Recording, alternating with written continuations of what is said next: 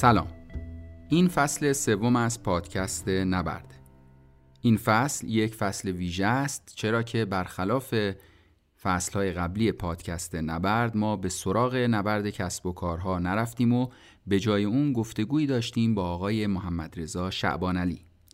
دوستان عزیز ما امین آرامش از پادکست کار نکن و سجاد سلیمانی از پادکست اکنون هم در این گفتگو همراه ما بودند. این گفتگو در 7 بخش آماده شده که هر 7 بخش اون همزمان از طریق پادکست نبرد منتشر میشه. البته ویدیوهای این گفتگو رو هم قبلا ما از طریق صفحه اینستاگرام پادکست نبرد به آدرس @نبرد پادکست منتشر کردیم و دوستان ما و آقای شعبانعلی عزیز هم از طریق رسانه‌های خودشون ویدیو و فایل صوتی این گفتگو رو منتشر کردن. دعوتتون میکنیم که اولین بخش از این گفتگو رو بشنوید. بسیار خوب، در خدمت محمدرضا شعبانعلی هستیم توی یک دورهمی و گپ دوستانه. کی اول شروع کنه؟ خودش معرفی. محمدرضا کی معرفی داشته باشه؟ خودت. من که معرفی ندارم دیگه، محمدرضا شعبانعلی هستم دیگه، همین. من بیشتر میخوام حرف بزنم بعدم. به نظر من از امین شروع کنیم. من امین آرامشم، پادکست کار نکن رو دارم. توش با آدم‌ها در مورد مسیر شغلیشون حرف میزنیم، در مورد شیوه فکر کردنشون و حالا حرفای مرتبط. بعد اینکه به معلمم، حالا این داستان واژه معلمم و این احترام خاصی که این واژه تو ذهن من دارم خیلی ربط پیدا میکنه به محمدرضا. دوره طراحی مسیر شغلی برگزار میکنم. به غیر از اون یه سری کارهای دیگه هم میکنیم تو سایت کار نکن که همشون این هدف رو دنبال میکنه که با آدما کمک کنیم یه شغلی داشته باشن که ازش راضی باشن. اون ورش هم یه خود SEO بلدیم، یعنی یه کاری میکنیم سایت ها توی گوگل میان بالا. یه تعدادی پروژه برای خودمون داریم، برای دیگران هم تعدادی پروژه انجام میدیم و اینا. ضمناً آموزش تو این حوزه هم برگزار میکنیم و فکر میکنم یه سری کار باحال داریم انجام میدیم که آدما رو از سطح مهارت صفر با یه دوره تجربه محور وصل میکنیم به بازار کار. و این که از کارهایی که الان دارم انجام میدم. در مورد دانشگاه، من تو دانشگاه مکانیک هوافضا خوندم، دانشجوی دکترا هم شدم، بعد انصراف دادم. البته مدیونید اگه فکر کنید اون مقاله معروف ساعت رولکس برای شکم گرسنه نقش داشته تو این انصراف. بخش جذابی گفتگو برای من اینه، یعنی نکته خیلی خیلی جذابش اینه که میخوام با آدمی حرف بزنم که این چیزایی که به اسم دستاورد گفتم و خودمو با اونا معرفی کردم، اگر آشنایی با این آدم نبود اینا هیچ کدوم وجود نداشت. و من مطمئنم که قراره چند ساعت هم کیف کنیم هم کلی چیز یاد بگیریم. این از من. من برم. خب من امین کاکاوند هستم، عاشق ساختن و بیزینس و داستان ها هستم. در مورد مدل ذهنی و استراتژی و رقابت کسب و کارا تولید محتوا میکنم. یه پادکست داریم به اسم نبرد با دوستم آرش آرمون در مورد رقابت کسب و کارهای بزرگ، کلا رقابت تاثیرگذار بیزینسی. از نظر شغلی که مدیر محصول هستم و آشنایی من با محمدرضا از همون مقاله معروف چرا دکترا نمیخوانم. منم خیلی هیجان دارم ببینم که به کجا میره این گفتگو، بخاطر همین دیگه بیشتر از این وقتو نمیگیرم. بسیار خوب. من سجاد سلیمانی هستم. یه پادکست دارم به نام پادکست اکنون که با آدما مسیر طی شده و گذران زندگیشون صحبت میکنم.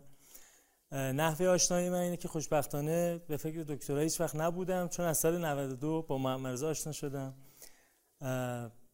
من یه زمانی یه بیزینسی داشتم، ورشکست شدم، به نوعی آواره شدم. بعد نشستم برای شروع دوباره کلیدواژه ها رو توی گوگل سرچ کردم و از طریق جستجو با محمدرضا و سایت متمم آشنا شدم.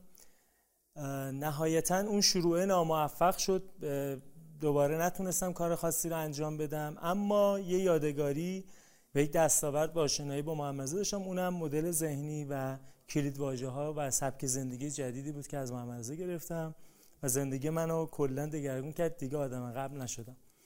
الان هم مربی و مدرس مدیریت زمان و برنامه‌ریزی توی زندگی هم که با آدم‌ها کمک میکنم زندگی بهتری رو بسازن و تجربه کنن. من الان خوشحالم که اینجا دور هم نشستیم در خدمت شما هستیم.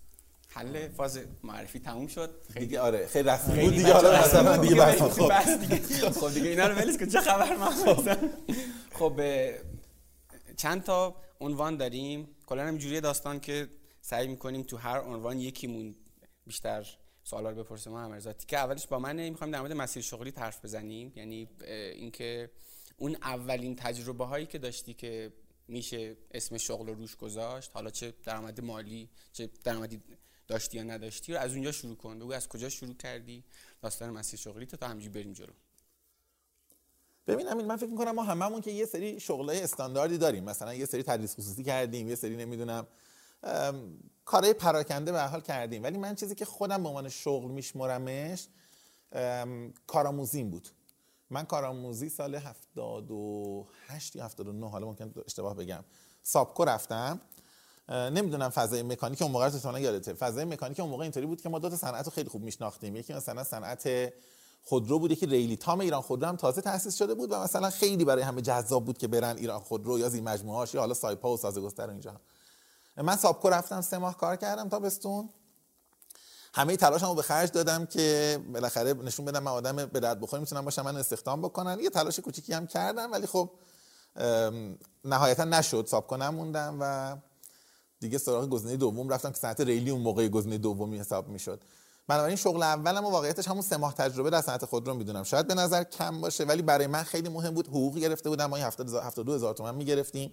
کارآموزی دوره کارشناسی بود. آره کارآموزی دوره کارشناسی بود. آره چون 76 رفتم دانشگاه دیگه و اون 72000 تومان خیلی عدد بزرگی بود. یعنی واقعا من انقدر خوشحال بودم براش کلی مثلا برنامه‌ریزی کردم. برای اینکه بدون عدد بزرگی میدادن سابکو اینطوری لازمه بدونی که من بعدش سال 80 که استخدام رسمی شدم حقوقم 120000 تومان بود. یعنی تقریبا 70-80% حقوق کامل و سابکو به ما میداد. همینم شد که هیچ سعی کردیم استخداممون بکنم و اصلا هیچ اثری نداشت و آخرش نشد. یه کار بعدیم دیگه کار بعدی هم باید بگم. آره برو جلو. کار بعدی که چیز باشه. کار بعدی که ما دیگه کمروسکی من کار کردم، شرکتی بود که کاری ریلی میکرد و خب برام جذاب بود به خاطر اینکه میگم خیلی از استادای ما موقع رفت آمد داشتن به راه آهن و ما احساس میکردیم که کار مهمیه که مثلا آدم به راه آهن. خیلی از کله گنده های مدیریت هم بعدن راه آهن بودن، مکانیک و راه آهنی بودن دیگه، نمیدونم تیلور اینطوری بوده و خیلی دیگه هم بودن. آره ترکیب مکانیک راه آهن زیاده تو سابقه مدیریت. چرا صنعت نفت جزو آپشنات نبود؟ ما فکر می‌کردیم هر کی شیمی می‌خونه باید بره اونجا. به همین راحتی. بعدن فهمیدیم مثلا میشد کارخونه بستنی سازی هم رفت و میشد خیلی کارهای دیگه هم کرد اینا. کمروسکی جالب بود اون موقع برای شما بگم. نمیدونم حالا تو متولد کی هستی؟ من 67. خب اصلا نمیدونی چی من بگم. آره ببین نه شما اومده بودی تکنولوژی خیلی پیشرفت کرده بود. مثلا کمروسکی ما کار می‌کردیم یه اصطلاحاً میشه گفت یه ترید هاوس بود. نماینده یه عالمه شرکت بود و تنها مزیت رقابتی ما یه دفتر تلفن بود که تلفن و فاکس این شرکت‌ها رو داشتیم.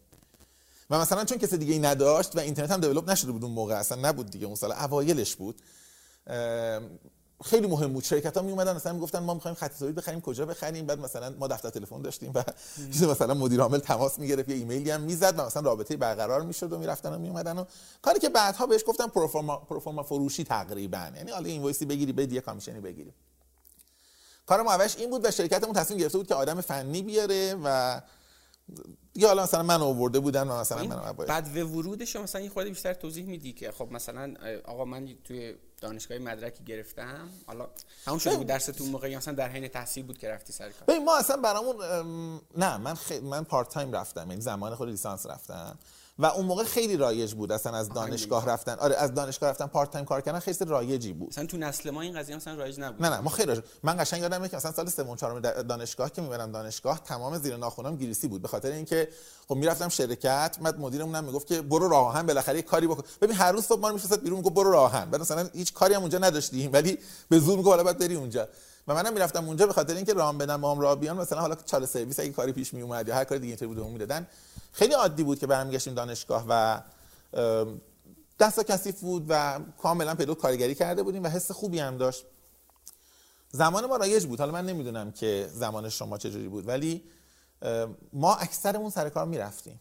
من خیلی دوستام، حالا من که خب اصلا نیاز مالی داشتم و میرفتم ولی من دوستایی داشتم که خیلی هم پولدار بودن ولی میرفتن. یه ذره بد بود که نرن. من مثلا ورودی 85 بودم از قضا منم مکانیک ولی خب تقریبا هیچ کی کار نمی‌کرد تو نسل ما، یعنی که فقط داشتیم درس می‌خونیم و به نظرم اتفاق جالبی بوده. خب رفتی توی شرکت راهن؟ آره کار ریلی، اونجا کار ریلی خیلی زیاد میکردن و منم درگیر کار ریلی شدم و تا سالها، من تقریبا 10 سال درگیر کار ریلی موندم و حالا به شکل‌های مختلف. یعنی از اون شرکت جدا شدیم، شرکت دیگه تأسیس کردیم، بعد دیدیم کار بازرگانی کافی نیست و با توجه به اینکه رابطه ایران با دنیا مدام همیشه نوسان داشته، تصمیم گرفتیم که کار خدمات وسط فروش بکنیم، چون احساس می‌کردیم که وقتی ماشینات جدید نشه فروخت، تعمیر و نگهداری و مینتیننس ماشین قدیمی بیزنس خیلی خوبه یا اوورهال کردنش.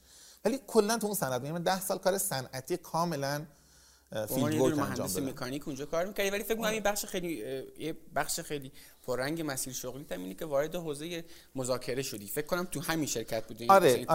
ببین ایده شرکت ما این بود که به جای اینکه سیلزمن داشته باشه یا آدمایی باشن که تخصصشون فروش باشه، میگفت آدمای فنی بهتر میتونن این کارو انجام بدن و خیلی استقبال میکردن که مثلا همون آدمی که میره مثلا برای تعمیر PLC جلسه مناقصه هم خودش بره و فکر میکردن که به نظر منم ایده موفقی بود. میگفتن بقیه فروشندن اومدن 4 تکنیک بلدن، شما میدونید چی دارید میفروشید و خب ماشینات صنعتی هم پیچیدگی خاصی داشت و کمک میکرد دیگه. تو جلسات خیلی خیلی به ما کمک میکرد.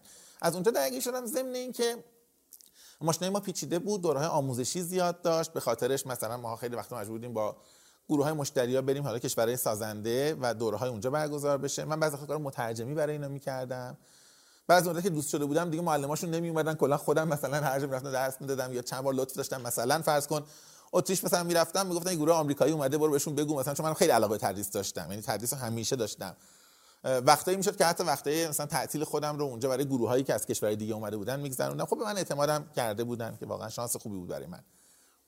و ما جنس ماشینامون چون جاپ شاپ بود مذاکره می‌خواست، یعنی خیلی وقتا داشتیم ماشین تحویل میدادی، بعد یه گروه اومده بودن تازه میشستن اونجا مثلا اینا نمی‌خواستیم که، یا یه پولی داده بودن حالا می‌خواستن 2 برابرش آپشن بگیرن و عملاً با وجود اینکه شاید نقش اولیه من این بود که مثلا ما صرفاً بریم یه تحویلی باشه، همیشه به جلسه با مدیران میرسید، به بودجه ها میرسید، نمیدونم یه آپشن می‌خوان چند میلیون دلاره حالا بدیم ندیم و اونا اولین درگیریای من بود با مذاکره کردن. خب از کجا این به ذهنت رسید؟ حالا مثلا به عنوان یه دونه مهندس مکانیک مثلا من دارم خودمو می‌بینم، خیلی مثلا تو ذهن من نبود که آقا یک چیزی هست به اسم مذاکره و میشه رفت در موردش خوند و یاد گرفت، میدونی؟ یعنی مثلا یه همچین محتوایی وجود داره، یه همچین مهارتی وجود داره. این از کی نبود؟ ببین اون زمان اصلا تو خود ایران هم خیلی رایج نبود. اتفاقی که افتاد زمان ما این بود که اولا من میرفتم میدم مثلا خیلی از مثلا مشتری‌ها که میان، حالا من خیلی نمیتونم اسم ببرم که اسم بگم چون همه سر کارن هنوز و صنعت‌های مختلف دارن، میدیدم آدمای متعهدی ان، آدمای توانمندی ان، آدمایی ان که تخصص دارن و واقعا اومدن مثلا یه امکانی میخوان بگیرن. خب فرض کن مثلا موتور آب خنکه و اینا اصرار دارن که خب ما تو ایران آب تمیز نداریم، هوا خنک میخوان و شرکت سازنده اصرار میکنه که نه ما اصلا معتقدیم آب خنک خوبه و می‌دیدم که ببین اصلا بحث تخصص خیلی مهم نیست، تو اینجا داری چانه زنی میکنی برای چیزی که مثلا برای پروژه‌ای که 200 هزار یورو بالا پایینه و این آدمه چون نمیتونه حقش رو بگیره یا خواستش رو بفهمونه، نهایتا یه دستگاهی داره میاد تو کشور که تا 30 سال دیگه مشکل داره و آدمه مشکلی نداره ها. ادبیات چانه زنی، ادبیات گفتگو کردن، امتیاز گرفتن با روبرویی بلد نیست. و میدیدم که خیلی وقتا مثلا همون طرف مقابل به من اعتماد داره، البته که ما نماینده‌شون هم بودیم ولی بحث نماینده نبود، با ادبیات دیگه همونو میگفتی قبول میکردن و من کمی احساس کردم که ببین انگار گیر ما، نمیدونم حالا شما اینطوری بودید یا نه، ما زمان لیسانس همین فکر میکردیم که الان بریم بیرون، بریم سر کار، ایران خودرو دیگه قطعاً بنز و بی ام و تولید میکنه چون ما نرفتیم الان صنعت خرابه، سایپا که دیگه قطعاً مثلا میره حالا ماشین خوب تولید میکنه. بعد که اومده بودیم بیرون فهمیدیم که اصلا اون دیواری که جلوی صنعت وجود داره دیوار فنی و مهندسی نیست. آره. و اولین چیزی که من پیدا کردم مذاکره بود. حالا تصادفی شاید مثلا اگه اتفاق دیگه ای میافتاد، مسیر دیگه ای میرفتیم، چیز دیگه ای میشد. من کشف اولم این بود که انگار گیر مذاکره است. و بعد یادم برگشته بودم ایران یه بار، این تهران که بودم سر کار و اینا، یه زمانی دکتر حیدری، مرحوم دکتر حیدری که من خیلی هم بهشون مدیونم، دکتر مسعود حیدری، ایشون یه سمینار 3 ساعته‌ای گذاشته بود دانشگاه شریف. من اونجا هم شرکت کردم. یهو اونجا فهمیدم که پس یه چارچوبی داره این ماجرا. همین میخوام بگم، این فکر کنم توی ما بچهای مهندسی این اصلا یک نقطه عطفیه، یعنی یه جایی که تو میفهمی آقا یه چیزی هست به اسم مذاکره، به اسم تصمیم گیری، به اسم استراتژی که به غیر از مکانیک سیالات و انتقال حرارت و فلان و اینا فرمول اونجوری نداره، ولی خیلی چیز مهمیه که بری یادش بگیری. حالا اینو من دارم میگم به خاطری که با خیلی از بچهای فنی که همین الانم سر کلاس میرم این چالش رو داریم. اصلا انگار که اصلا یه همچین چیزی اصلا به رسمیت نمیشناسن و کلی چیز دارن از دست میدن به خاطری که یه همچین مهارت‌هایی رو بهش فکر نمی‌کنن. فکر می‌کنم یه نقطه عطفیه که می‌فهمی آقا یه هم چیزی هست مثل مذاکره اصلا وجود داره. همین یه هم چیزی وجود داره و توی کار حالا شما دیگه در عمل هم دیدی این اتفاقا نقش اهرمی داره. حالا من هر چقدر بعد فنی سازمانم خوب باشه اگه نتونم مذاکره خوب کنم هیچی ازش در نمیاد. و اگه بتونم بدون مذاکره خوب کنم ناگهان گینم چندین برابر میشه و این به نظرم خیلی نقطه مهارت‌های نرم میشه گفت دیگه، نه؟ آره شاید حالا یه آره. خب داستان مذاکره اینجوری شروع شد با اون داستان سمینار دکتر حیدری و ما چند تا سکانس بعد یه آدمی رو داریم که محال یه آدمی دنبال یک متخصص مذاکره بگرده و اسمش و گذرش به این آدم نیفته. این به این چه اتفاقایی افتاد اینا رو برامون بگو. ببین من 84 MBA خوندم، یعنی وارد دانشگاه شدم برای ارشد. لیسانسم 80 گرفته بودم دیگه. 84 که رفتم دانشگاه، بعدش هم یک سال شاید گذشت، همون حدودا تازه دکتر حیدری یادم سمینارش رو اولین بار دیدم و به نتیجه رسیدم که جالبه و راستش یه ذره احساس کردم که میشه این بحث رو یه ذره عمومی‌تر کرد، چون دکتر حیدری همش رو قراردادی خیلی سنگین میگفت. من به ذهنم رسید که خب اینو میشه آورد یه ذره مثلا پاپ ترش کرد، یه ذره روانشناسی شخصیت اضافه کرد، یه ذره اضافه کرد و یه ذره آورد تو فضا این که هر چیزی مذاکره است. مثلا اون موقع احساس می‌کردم خیلی ایده مهمیه، چون دکتر حیدری شروع می‌کرد معمولا قرارداد ولوو میگفت و قرارداد بنز میگفت و اینا، بعد دیگه آدم احساس می‌کنه خب مثلا ما که مثلا دیگه تای قراردادمون اجاره خونه است پس به ما ربطی پیدا نمی‌کنه. ولی من احساس کردم شاید بشه این کارو کرد و اون زمان یه دوستی داشتم، حالا ازش اسم ببرم بد نیست، اشکان بنکدار شیرازی، هم دانشکده ما بود. بهش گفتم من دوست دارم یه جا درس بدم و اینا و خیلی دوست داشتم مذاکره بگم. گفت یه مؤسسه هست، مؤسسه بهار، میخوام من دارم اونجا درس میدم، خیلی پشیمونم که رفتم و کارم افتادم، تو میای بریم؟ گفتم آره. بعد رفتم، ولی خب متاسفانه اونا نگفتن که مذاکره بگو، گفتن که ما درس استراتژی داریم و یه 5 تا 6 تا استاد رفتن سر کلاس، هر کی رفته شاگردا بیرونش کردن. اون موقع هم تازه ام بی ای آزاد راه افتاده بود، آدمایی که سر کلاس میمونن هم مدیرای خیلی عجیب غریب بودن و انتظار داشتن مثلا معلم خیلی حرف عجیب بزنه. بعد یه سری استادای دانشگاهی می آوردن طرف تا بیاد شروع کنه از استابیلیتی بره جلو. آره اینا حالشون بد میشد مثلا طرف از میگن من گفتن اگه میخوای اینو برو، چون 6 تا سال اخراج کردم تا بیرون کنم ما ریسکی نکردیم در واقع. و من با وجودی خب دوست نداشتم استراتژی بگم، ولی چون دیدم فرصت دیگه ای نیست، بعد بهم گفتن که درس ولی گفتم بله کاملا، مثلا تخصصم مثلا استراتژی تو دانشگاه خیلیش علاقه داشتم، ولی ترم بعد قرار بود بگیرم درسشو، یعنی مثلا نمیدونستم چیه. به محض اینکه دیگه مثلا قرار گذاشتم گفتم که هفته دیگه درس بدیم، رفتم مستقیم میدون انقلاب، یادم میاد فاطمی بود، کتابای استراتژی، فرقش هم که نمیفهمیدم چیه، هر کتابی تو اسمش استراتژی بود خریدم، مثلا 10 15 کتاب خریدم، نشستم خوندم و فصل به فصل میخوندم، میرفتم سر کلاس میگفتم و حتی رو سوالای بچه‌ها حساب کرده بودم، یعنی مثلا اگه سوال نمیپرسیدم وقت کم میومد، یعنی وقت اضافه میومد، چون من دیگه حرف نداشتم، من فقط یه فصل خونده بودم و میگفتم خب من یه ساعت برام حرف بزنم ان شاء الله اینا نیم ساعت سوال میپرسن و بالاخره جلسه توی جمع میشه. من چیزی بگم محمد، این تیکه تجربه معلمیت و علاقت به آموزش که فکر میکنم یک نقش پررنگی توی وضعیت الانت داره، به صورت مفصل میخوام جلوتر در موردش حرف بزنیم. یعنی این تیکه مسیر شغلی تو فعلا نگه دار، بعدن اتفاقا امینم قراره کلی حرف بزنه باشه، ولی یعنی شاید اصلا نشه کاملا جدا کرد، آره. مثلا به صورت موازی مثلا اومده جلو، اما این تیکهشو فعلا نگه دار که بعدن حرف بزنیم. آره. اما اون تیکه تجربه هایی که در مورد مذاکره داشتی تا بعد به یه جاهایی رسید به داستان مذاکره، ببین هیچ عجیبی نبود. من بعد از اون شروع کردم تدریس کردن، یعنی یکی دو تا که گذشت اونجا از درس استراتژی، بعد بهم یه بارم ای کامرس گفتن بگو، هر درسی کسی نبود میگفتن بگو، منم میگفتم مثلا رفتم میخونم. بعد دیگه بالاخره یه بار پیش اومد گفتم که مذاکره شما نمیخواید بذارید مثلا اینجا، بعد خیلی پذیرفته نبود که مذاکره تو ام بی ای بذارن، به عنوان یه سمینار کوتاه پذیرفته شده بود، ولی مثلا گفتم تو دوره 1 ساله با زمان محدود چرا مذاکره. خوشبختانه تونستم مثلا یک بار آزمایشی قانع کنم اونجا بذاریم. بعد یه موقع مؤسسات آزاد دیگه هم قرار گذاشتن بذارن، مثلا ماهان گذاشت، جای دیگه گذاشت، هنوز دانشگاه ما نداشتن. یعنی ما خودمون زمانی که ام بی ای خوندیم ما یه درس ارتباطات و مذاکره داشتیم، قشنگ یادمه، اسم استاد یادم نیست ولی یادمه که از 17 تا 2 جلسه دیگه 34 جلسه داشتیم، 3 جلسه برای اون مذاکره گذاشت، بقیه‌اش ارتباطات بود. ارتباطات هم همین که فرستنده داریم، یه گیرنده داریم، یه سیگنال داریم، یه نویز داریم، همین مطلب. اون 3 جلسه هم بیشتر برامون راجع به از این آدمایی بودن که حالا من میگم چون اسمشون یادم نیست، امیدوارم که خیلی ظلم در حقشون نکنم، ولی بیشتر به انرژی و نمیدونم ارتعاش و اینا اعتقاد داشتن. مثلا برای مذاکره خوب شب حتما شمع روشن کنید، صبح برید مذاکره کنید، نگاش کنید یه ربع. دقیقاً. آره اون 3 جلسه ما اینا رو یاد گرفتیم. لیوان آب حتما تو جلسه‌اش نگاه میکنید، انرژی منفیتون مستقیم بره این تو رو به روبرویی نرسه و اصلا هیچ چیز عجیبی. حالا امیدوارم هر جا هستن یا موفق باشن استادمون یا بازنشسته به هر حال، ولی چون اگه هنوزم بخواید اینا رو بگن یکم تلخه. ولی بالاخره میخوام بگم من این حس رو می‌کردم که 3 جلسه اینم در حد آب و شمع نمیشه. مثلا من که دیدم لااقل خیلی پیچیده‌تره. خوشبختانه بعدش آروم آروم بعد از اینکه مؤسسات خصوصی گذاشتن دانشگاهام علاقه‌مند شدم و الان فکر می‌کنم دیگه تو ایران دوره MBA من نمی‌شناسم که مذاکره توش نباشه. حداقل من یادم نمیاد الان که دارم فکر می‌کنم چه آزاد چه دولتی‌ها و رسمی. یه چیزی محمد رضا، این اعتماد به نفس از کجا اومده بود؟ آقا من رفتم با یه چیزی به اسم مثلا مذاکره آشنا شدم، دیدم عجب چیز باحالیه، چقدر مثلا تو کارم به دردم میخوره، ولی من تو دانشگاه شریف دارم میبینم که یه ترم میذارن کلا مثلا 2-3 جلسه هست، همچین چیزی نیست و ایناست.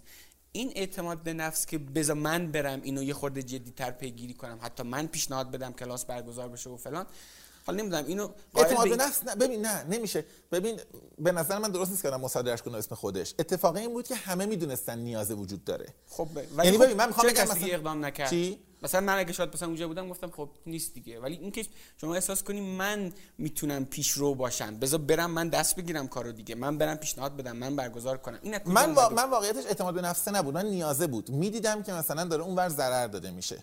من میدیدم که به راحتی سر این که مثلا طرف میره تو جلسه مثلا بلد نیست خوب حرف بزنه، مثلا کلی بهش آپشن بیخودی، لوازم الکتریکی بیخودی دارن میفروشن، چند میلیون دلار رو مثلا دستگاه و کلی چیز دیگه نمیفروشن. و میدیدم که خیلی جالب، مثلا فرض کن یه جای دیگه یه مترو توی شهر دیگه، خب همون جلسات برگزار میشه، همون ماشینات برگزار میشه، ولی مدیر قوی داره. مثلا اسم ببرم متروی مشهد، آدمای جالبی بودن. من میدیدم همون دیلی که جای دیگه میبندن، اینا که میرن صحبت میکنن چقدر امتیاز میگیرن میان. خب پس اونا چی دارن؟ آره بعد احساس کردم پس نگاه کن اینا که این همه تحصیلات، این همه سمتای سازمانیشون تو چارت، این همه چرا چند صد هزار دلار، چند میلیون دلار تو مثلا یه هفته سفر فرق میکنه. و باورم شده بود که این مسئله جدیه. یعنی بیشتر از اینکه به اعتماد نفس من برگرده این بود که من فکر کنم که مسئله فراموش شده است و چرا نیست تو درسامون وقتی بیرون انقدر درگیریم. و شانسی جایی افتاده بودم که این تفاوت‌ها رو می‌دیدم. شاید اگر من فرض کن کارمند یکی از این راه آهن یا مترو بودم، یه بار می‌رفتم میومدم، هیچ وقت مقایسه نمی‌کردم. من عملاً اون ور میز بودم. من نماینده در واقع به نمایندگی شرکت اتریشی، به نمایندگی شرکت آلمانی، به نمایندگی شرکت سوئیسی، به نمایندگی شرکت ایتالیایی، اون ور که میشستم میدیدم که اینا عین هم میان و نتیجه متفاوتی میگیرن میرن. من هنوز این تیکر رو جواب سوالم نگرفتم محمد رضا. اون جایی که یک آدم یه دانشجو که هنوز فارغ التحصیل هم نشده وارد سازمانی میشه و یه جایی هم گفته بودی که مثلا تسک اولی که بهت دادن یه تسک خیلی ساده هم بود، آره. مثلا این کار باید مثلا این کار خیلی مثلا ابتدایی بود. چه اتفاقی براش توی این مسیر میفته تا بعد میره قراردادهای خیلی جدی بین المللی؟ یه بخش نه ببین یه بخش کارمون واقعا واقعیتش خیلی نقش مدیر ما بود. یعنی مدیر ما آدمی بود که به راحتی تفویض میکرد کارا رو خیلی زیاد و اهل تفویض بود، ولی تفویض خاصی میکرد، بسیار دقیق و دیتیل به ما دیکته میگفت. یعنی مثلا مثلا جلسه برم همیشه داشتم 2 صفحه 3 صفحه کاغذ داشتم، از جزئی ترین چیزا به من گفته بود. ببین مثلا میگم فرض کن من میخوام چند تا پوینت رو رندوم از اون لیسته بگم. مثلا یکیش این بود وقتی داری به روبروی هدیه میدی با احترام بده، از موضع بالا نده. کل دنیا مثل گردونه است، اینطوری تکون خورده تو داری هدیه میدی اون داره میگیره. ممکنه تو اونور باشی بخوای هدیه بگیری و اون بخواد بده. همیشه در لحظه که هدیه میدی یادت باشه. خب بعد مثلا زیرش دو بایست دیگه بود که مثلا یادت باشه که در میزنی تا زمانی که نگفتم بیا تو نباید بری تو. و حالا مدیرمون یه مقدار راحتم بود، همیشه آخرش هم نمیشد که گوساله یادت نره یه بار دیگه موارد بخون. خب من همیشه مثلا پشت در میرفتم مثلا گوساله مواظب باش تا صدا نکنه و هنوز این عادت رو دارم. من پشت در میرم، همین چند روز پیش ارشاد بودم برای کاری، پشت در وایسادم 45 دقیقه شد و منتظر بودم که اون آقا سرشو بیاره بالا نگاه کنه. اون آقا سرش نیورد، تصادفاً ندید. بعد که خوش ناراحت شد، گفت چند وقت اینجا، گفتم من مثلا 3 ربع اینجا وایسادم. گفت خب یه ذره بیا جلوتر. گفتم مثلا نمیتونم، یعنی از اولین سالایی که یاد گرفتم پشت در وایسم، درم باز بود انقدر تا شما بگی بیا تو. حالا یه ذره بالبال زدم ولی خب طرف ندیده بود دیگه و مجبور شدم بیرون بمونم. میخوام بگم اینقدر دیتیل تفویض میکرد ولی مکانیکی به ما این جزئیات هم میگفت، نه اینکه بگه دست خودت باشه برو جمعش کن. خیلی وقتا من احساس می‌کنم رباتم، یعنی جمله ها تعریف شده است، مقدمه و آخر تعریف شده است، من فقط باید این مسیر رو برم. یعنی انگار در دنیای آینده میشد این کارو به ربات داد قشنگ کارو انجام بده و خیلی برای ما نقش داشت. خب پس یک مدیر خوب که این ویژگی ها رو داشت. دیگه چی؟ مدیری که این ویژگی های خوب رو هم در میان ویژگی هاش داشت. آها بله. ببین آخه من یه بار واقعیتش داشتم خیلی تعریف میکنم از استادام و از مدیرام و اینا، همه گفتن خب تو خیلی شانس داشتی. گفتم واقعیتش اینه که من 3% خوب اینو 2% خوب اینو 5% خوب اینو دارم میگم، وگرنه اونور روزه رو بخونم دیگه اصلا هیچی باقی نمیمونه واقعا. ولی خب الان بحث ما باز مثلا اینه که این آدم که 0 کیلومتر وارد این سازمان شد، میشه تعبیر 0 کیلومتر رو به کار 0 کیلومتر تعبیر درستی آره. 0 کیلومتر وارد این سازمان شده، خیلی دوست داریم اینو قشنگ بازش کنیم چون به نظرم به درد خیلی‌ها میخوره تا برسه به جایی که ببین اولا من تابع بودم، اجتهاد نمی‌کردم. من مثلا خیلی 0 کیلومترها رو دیدم نظر میدن. من نمیدادم. من اگر مدیرم میگفت برو اونجا و رفتی اونجا این لیوان رو بردار پرت کن، این لیوان چیه؟ بطری رو پرت کن سر طرف بیار بیرون، من نمی‌پرسیدم چرا.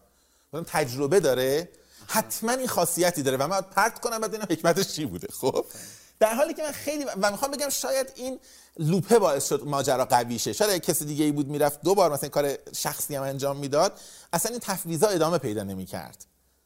میدونی چی میگم؟ من فکر میکنم من خودم بعداً با آدم‌های جوانتری که کار کردم دیدم این اجتهاد شخصی خیلی مهمه. این طرف میگه باشه این 5 تا خیلی کار جالب، این دو تا هم که نمیفهمه شعبان علی مثلا خودم اونجوری که فکر میکنم بهتره انجام بدم. اینجا داره فرصت یادگیری از خودش فرصت از دست میگیره و تراست از بین میره، اعتماد از بین میره. دفعه بعد تو دیگه برای جایی که ریسک داره نمیفرستیش. ولی مدیر من میدونست که جایی دارم میرم انگار عروسک خیمه شب بازی خودشم و آروم آروم من تازه اگه خواستم کار کنم مجوز میگرفتم، میومدم میگفتم شما صلاح میدونید من دفعه بعد میرم مثلا اینجا این جمله‌ای که شما همیشه گفتی یه چیز دیگه بگم، مثلا میگفتن بگو یا نگو. من فکر میکنم همزمان اون اعتماده و اینکه تو هم نشون بدی که من تابعم. من خیلی آدم تابعی به نظر خودم تو کار خودم بودم و خیلی به رشدم کمک کرد. خب پس اونجا ما یه آدم 0 کیلومتر رو داریم که با این ویژگی هایی که مدیرش داشت و این ویژگی هایی که خودش داشت شد یه کارشناس جدی‌تری که تو بعضی از قرارداد میره و مذاکره میکنه. و آره یه چیز دیگه هم حیفم یاد بگم. من یه چیز اون سال یاد گرفتم که خیلی به درد کارم خورد و به نظرم به رشد من کمک کرد. چون من اولش تخصص کاری زیادی که نداشتم. خب یه ذره با درس دانشگاهی خونده بودیم. البته من یه شانسی داشتم که من به خاطر کارهایی که قبل از دانشگاه کرده بودم، مثلا PLC رو میفهمیدم، یه ذره بالاخره کارهای کارگاهی من کرده بودم، هیدرولیک رو یه ذره میفهمیدم، ترکیب برق و هیدرولیک اینا یه ذره مزیت بود و اینا تئوری بود.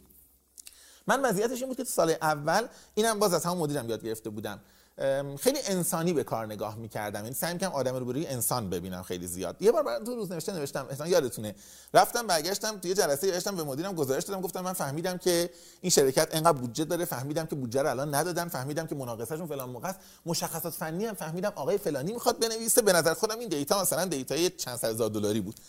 همه رو گفتم، مدیرم گفت آقای فلانی که صحبت کردی بچه‌م داره. گفتم والا اینو نمیدونم.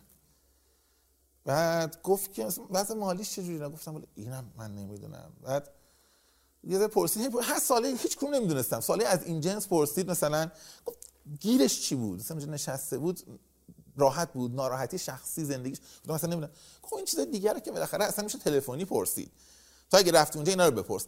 و من یادم بعدن که میرفتم مثلا میفهمیدم فرض کن یه مدیری هست این بچهش کنکوریه، خب من خیلی وقتا به خاطر اینکه برم مثلا سواله بچه‌شو میورد برای من مثلا تو محل کار، من میرفتم کار خودم انجام میدادم، سواله بچه‌تون بدید من حل کنم مثلا ببره خونه مثلا. و آروم آروم مثلا دیگه میخوام بگم با وجود تخصص خیلی زیادم بود، دوستی شکل گرفته بود. و این چند سال اولم من تو محیط کار با روابط انسانی کارم جلو رفت. و بعد مثلا خود حتی مدیرای کارفرماها میگفتن مثلا جوون خوبیه، بچه خوبیه، دلسوزه، مثلا اینطوری، حالا فلان کارم حتی خیلی وقتا میشد اونا میگفتن میخوایم فلان دستگاه رو رانندگی کنیم، دوست داری بیا یاد بگیری؟ من خارج از ساعت اداری از ساعت خودم میرفتم وای میستادم مثلا عصر وای میستادم تا آخر شب یاد بگیرم. خیلی باحاله که این بعد یه جاهای این روابط انسانی یه چیزایی رو به واسطه این آدم به دست میاره که شاید هیچ مهارتی اینقدر مثلا بر آدم دستاورد نداشته باشه. یعنی اونها هم باید باشه، به نظرم تعبیر بهترش اینه، ولی این یعنی یه سری از مراحل قفله، تا اون رابطه انسانی نباشه اصلا نمیتونی بهشون برسی. میشه اینجوری گفت. آره و وقتی ما جوونیم سال اولمون تنها داشتمون این تیکه است. یعنی تو اگه بخوای بری بگی مثلا من هیچ وقت نگفتم کدوم دانشگاه درس خوندم تو محلهایی که میرفتم، حالا شریفه که شریفه، واقعا هم باورم اینه که دانشگاه فرق نداره، ولی اصلا احساس میکردم گفتن نداره. میدونی احساس میکردم خب من که این درس‌ها رو میدونم به درد نمیخوره، فقط مثلا یه خاصیتی نداره بعد در عمل یاد بگیرم.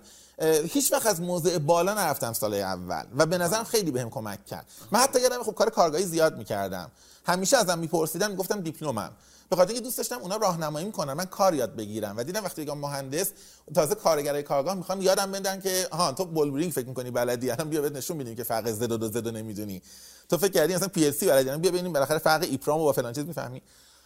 من هیچ وقت همیشه میگفتم من دیپلمم، مثلا به خیلی بعضی جاها میدونستم ولی بعضی از کارگاه‌ها نمیدونستن.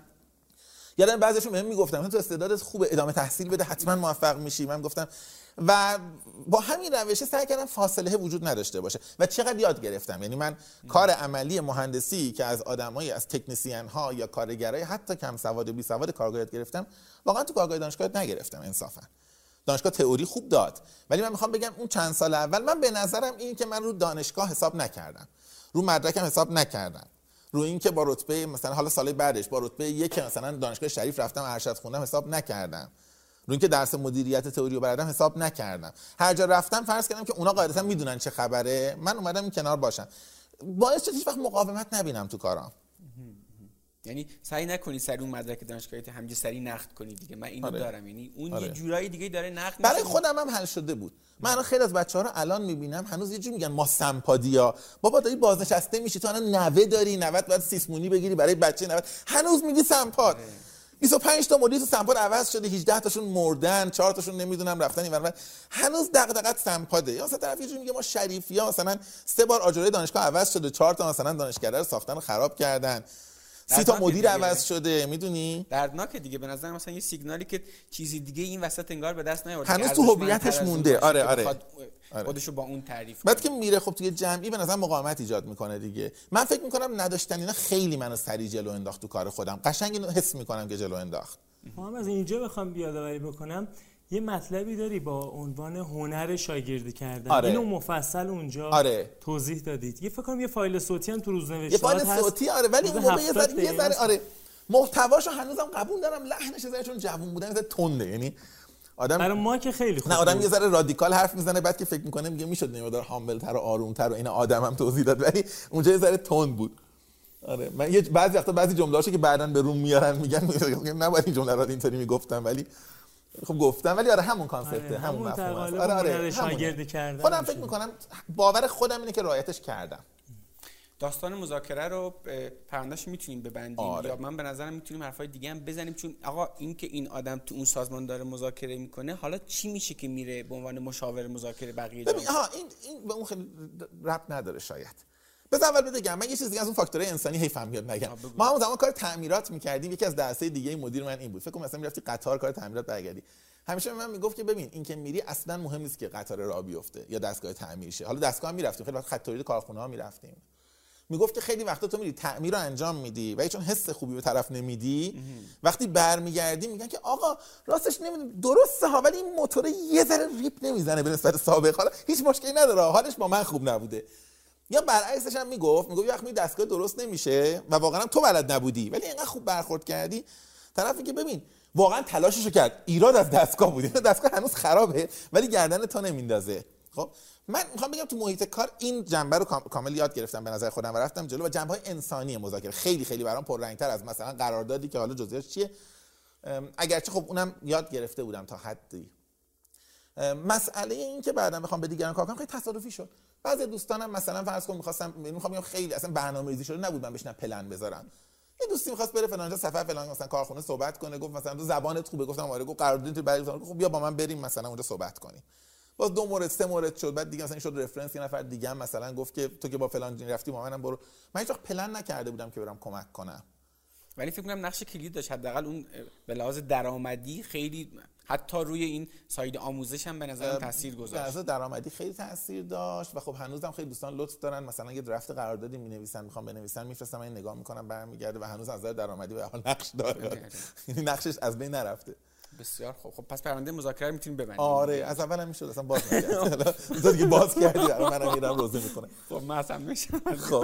خب یه 2 تا سوال دیگه، این که الان اگه برگردی به گذشته توی این مسیری که اومدی، به غیر از قسمت آموزش که قراره بعداً بشه مفصل حرف بزنیم، چه تجربه هایی رو دوست داشتی زودتر تجربه میکردی؟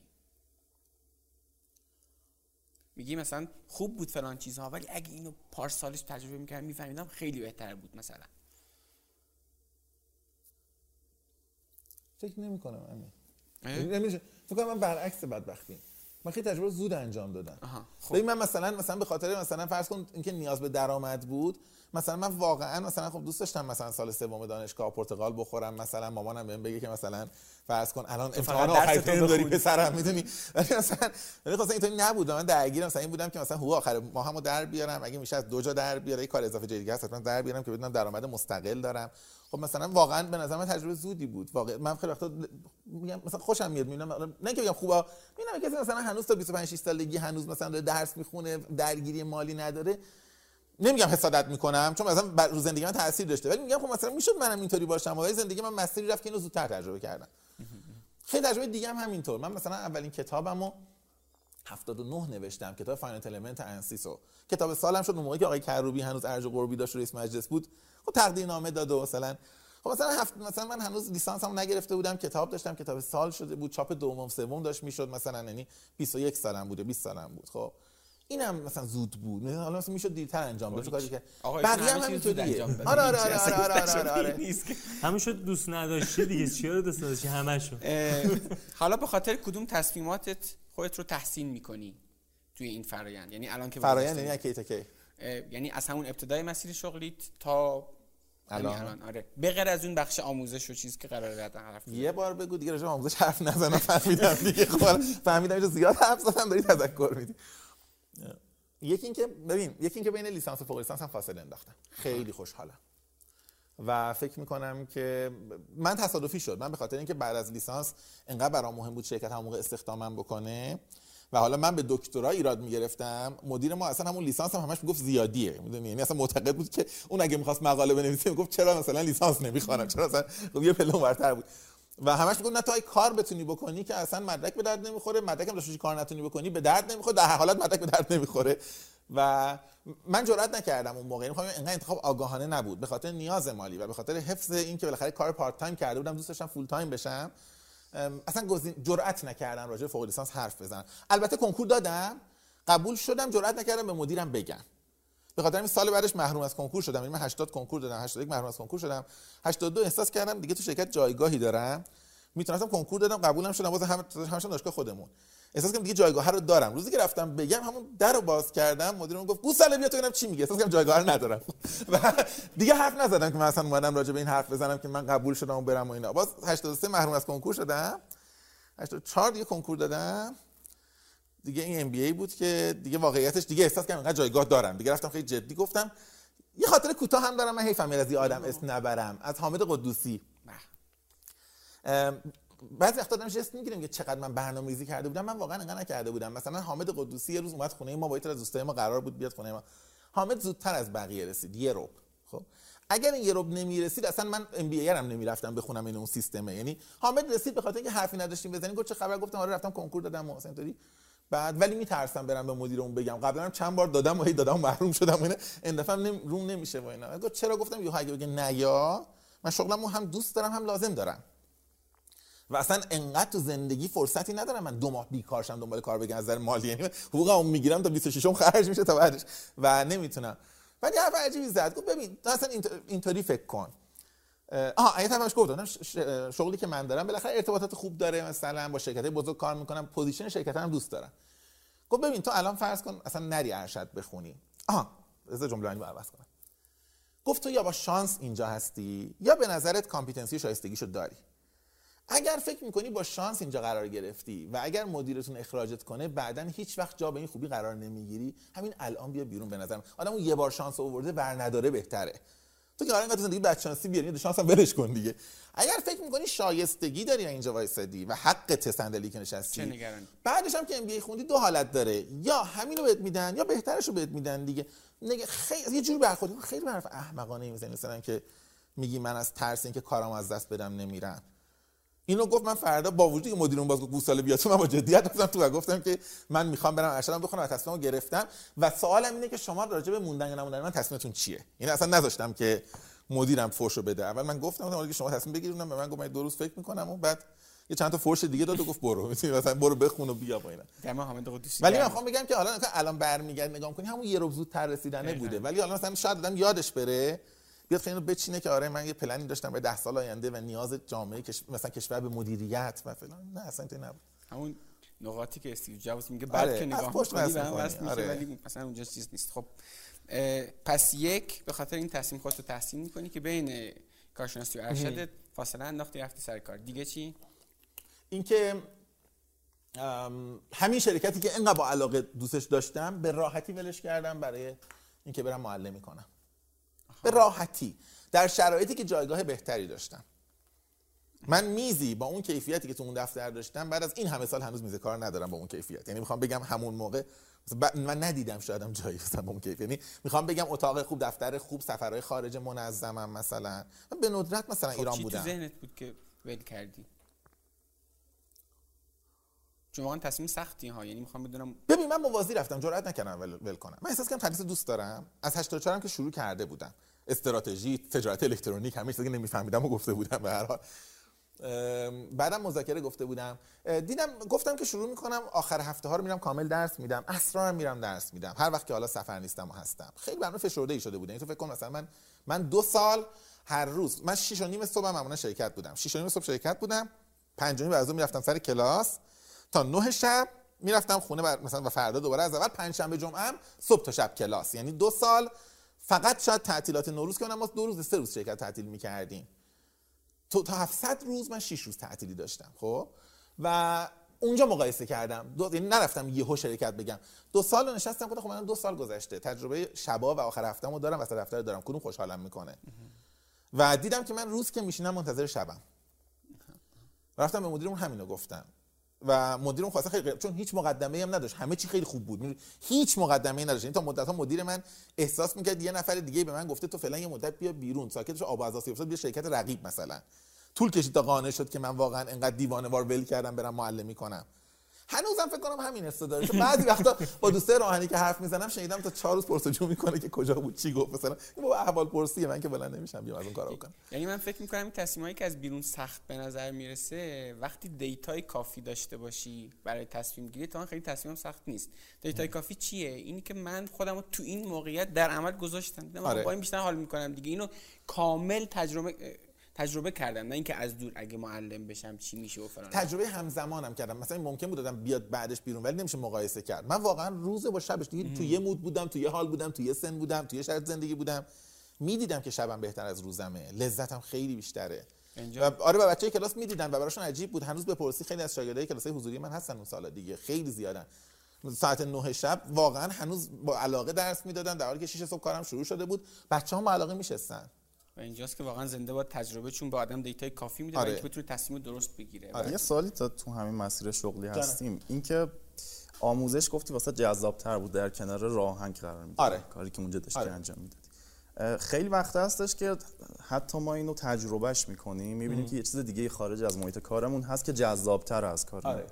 وقتی رفتی سمت آموزش بازم تغییر نکردین داستان؟ حرفت رو کامل میفهمم. من جاهای دیگه‌ای بوده که چنین تغییری کرده باشه احساس کنم کمتر دوستش دارم. آموزش اینطوری نبوده برام راستش. آموزش برام جذاب بود، البته تا یه مدتی، یعنی شاید تا چند سال.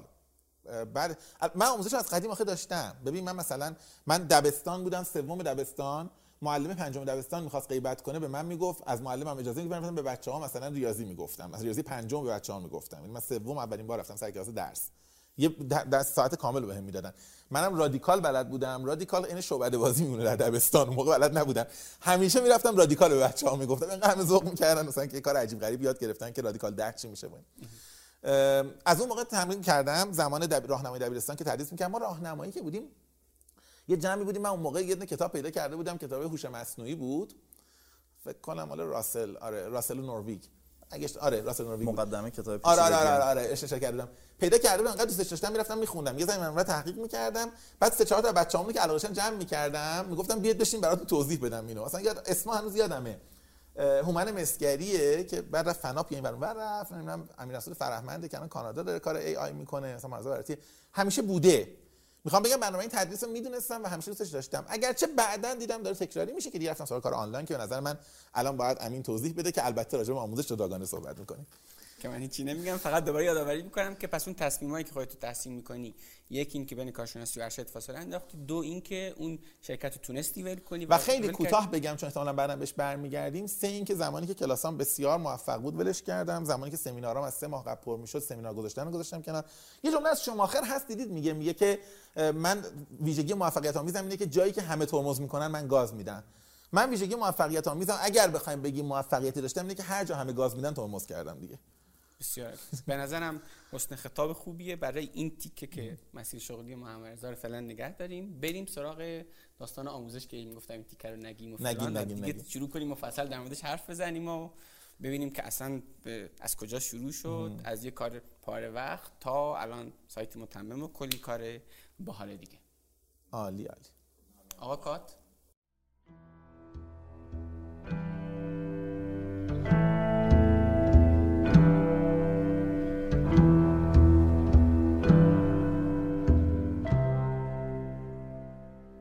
اگر از شنیدن بخش اول این گفتگو لذت بردین، ممنون میشیم که اون رو با دوستانتون هم به اشتراک بذارین.